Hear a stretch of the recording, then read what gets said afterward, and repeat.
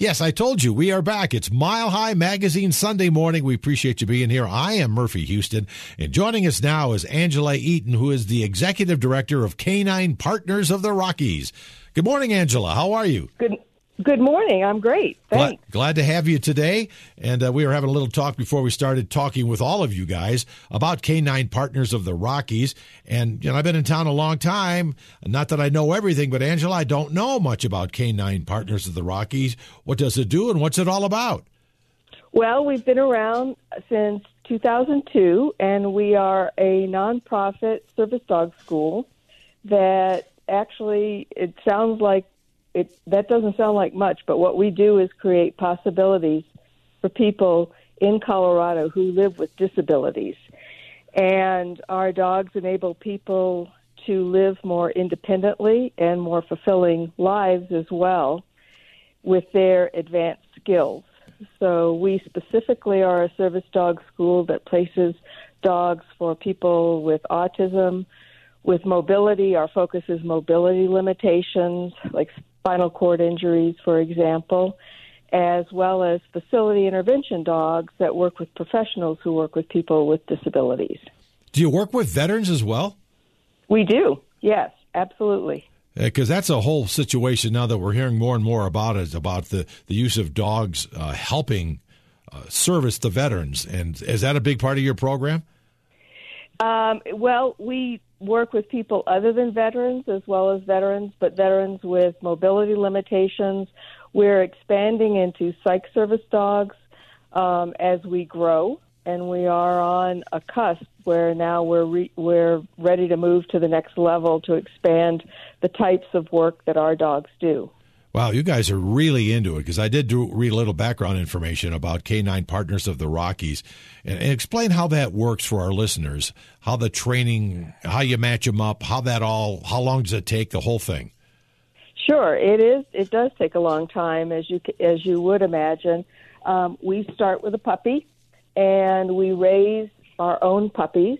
They are we're accredited through Assistance Dogs International, which is a big deal. Sure it is. And we are a peer organization, Assistance Dogs International, and we monitor each other and we set standards, and we're reaccredited every 5 years.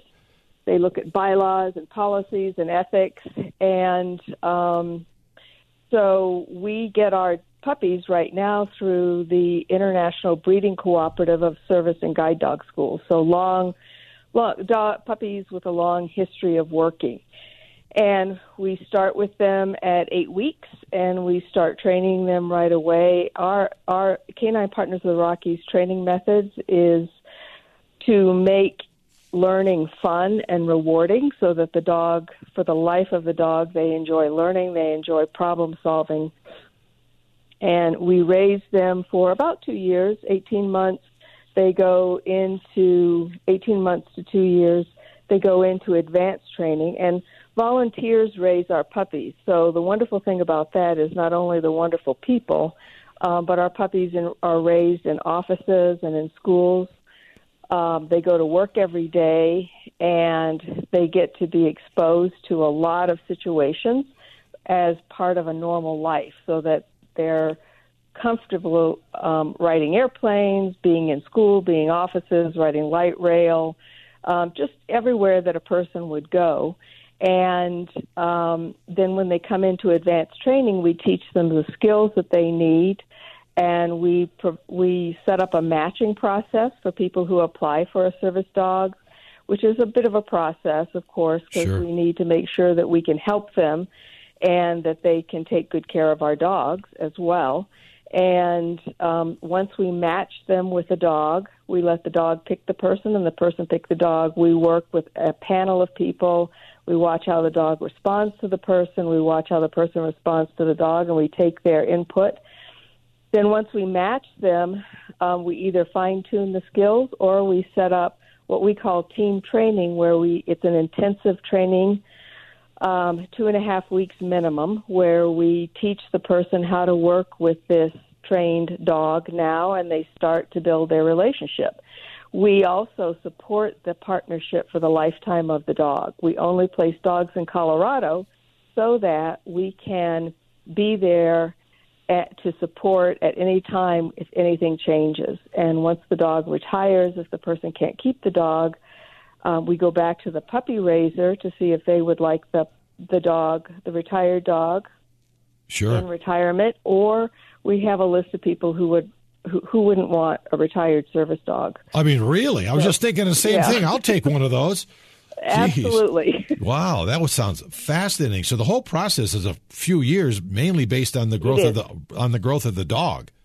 It absolutely is. And the breeds of dogs we use right now are Labs and Goldens, and actually Lab Golden crosses have shown to be very promising in the working dog world.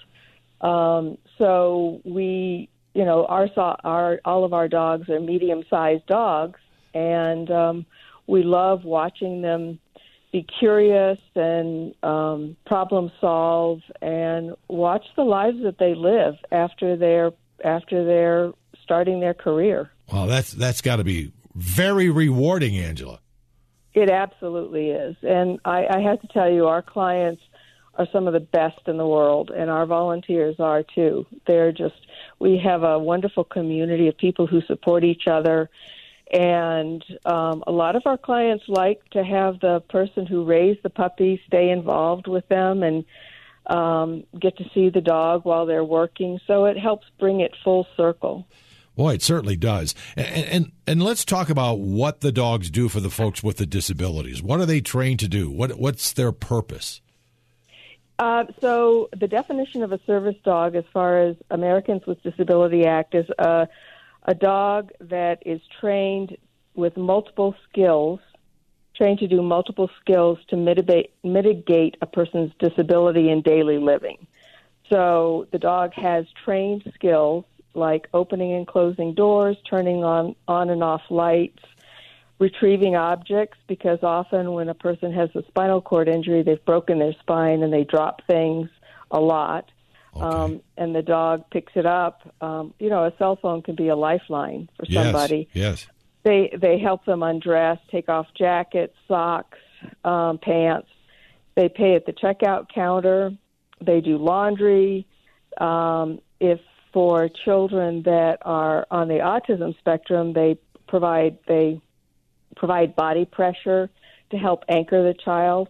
And just walking through, the child holds on to a handle on the dog's vest, and that actually anchors a child if they tend to run away. Sure. Or what's called elope. They can go get help if the child needs help. They provide comfort, of course, as dogs do, and they help the child also transition through. Often children on the autism spectrum or people on the autism spectrum have a hard time transitioning even from one room to another or from inside the house to outside the house. So the dog helps them do that. And our facility intervention dogs can work in the courtroom. They can help provide comfort. We have special ed teachers who use our dogs in their classroom to help with kids. They work with, mental health. We have a dog that provides mental health services for 3 different schools in Summit County.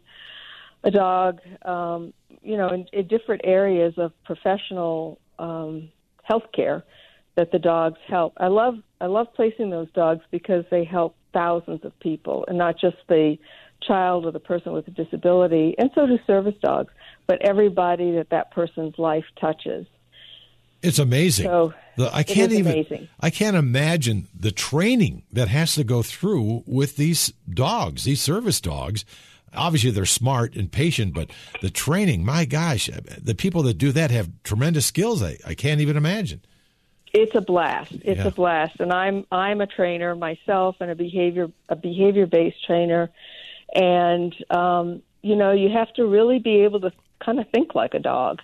And we use positive reinforcement. We're a clicker training facility, which means that we use classical and operant conditioning, and we let the dog make choices and see what the consequences are, and we choose to make those consequences positive. So the dog will do the behavior again, And if any of your listeners want to watch a training session, they're more than welcome. They just need to let us know so we make sure we have space. But we love to show off our training, and we have a very high success rate in the industry, very high. I can't And imagine. I think that's one of the reasons. Well, for people to get more information about Canine Partners of the Rockies, by the way, we're talking with Angela Eaton, who's their executive director. You must have a website and all kinds of information out there. We do, and it's it's long. It's Canine Partners of the Rockies, all spelled out, .org. And we have one of our pages is how to volunteer, how to donate, of course, because we are a nonprofit, and we do what we do through most of our donations come from individuals who are generous and compassionate and caring and understand the importance of what we do. So you can get involved by just filling out a form and saying just general information. I'd like to know more. I'd like to do more. We need help with transporting dogs since our dogs are in homes around between Fort Collins and Colorado Springs. Right. We need help transporting the dogs to training, sometimes to a vet appointment. We need help with events. We don't have that many events. Of course, we've had none the last year, but Yes. we're starting to. We're going to have a graduation this year. I'm so thrilled Well, that's in great. person, and then we have. So helping with events. Also, people can become puppy raisers, volunteer puppy raisers, and we teach you how to teach the puppy fundamental skills. And also, we have a puppy sitter program for people who can't have a dog in their home full time because of whatever reason, but sometimes they can take a puppy for a weekend to help if someone has to go out of town or Sure. whatever. And we do have some events coming up this year. I was going to ask, you must have something going on this year. We do. So we have graduation. We haven't set a date for that, but we're going to have to make up for people who couldn't graduate last year. So that's always a fun event. We have an event coming up, which last year was a virtual event. This year we're going to do some of it virtual and some in person, and it's called Tales on Trails. And August 1st will be at Staunton State Park, as well as virtual. People can follow along, too, and it'll be a day of, outdoor fun with your pup. It doesn't have to be a service dog, but Right. hiking, biking, fishing. We're going to have probably like a barbecue type thing and a scavenger hunt. We're going to place treasures around Staunton State Park. And the registration for that will be going live soon, and it'll be on our Facebook page. We're also, our big gala event, we're going to have in person this year again. Wow, good. And that's October 9th. Bow Ties and Tails is what we call that. And it'll be at Walker Fine Art Gallery. And the theme is Colorado wine, chocolate, and cheese. Ooh. And surrounded by beautiful art, and we'll have lovely string quartet music, fantastic heavy hors d'oeuvres, as well as the chocolate and the cheese. Oh, that'll be good. And we will have cocktails and beer for those who don't drink wine. Okay. And of course, our service dogs will be there. Oh, that'd be So great. people get to meet our dogs. That's fantastic. You're on top of it, Angela. You got some good things going there. Congratulations on that. Thanks a lot. Of course, I love my job, and I love the effect of what we do. Oh, I could tell you love your job. There's absolutely no doubt about it. That's Canine Partners of the Rockies. One more time, give us the website so people can go to it, Angela, and find out more. It's caninepartnersoftherockies.org. Pretty easy. Congratulations. Keep up the good work, and thank you for helping so many people that have that need right here in Colorado. Thank you, Murphy. Yeah, have a great day. Thanks. And you guys have a great day. It's Mile High Magazine. I'll talk to you next weekend.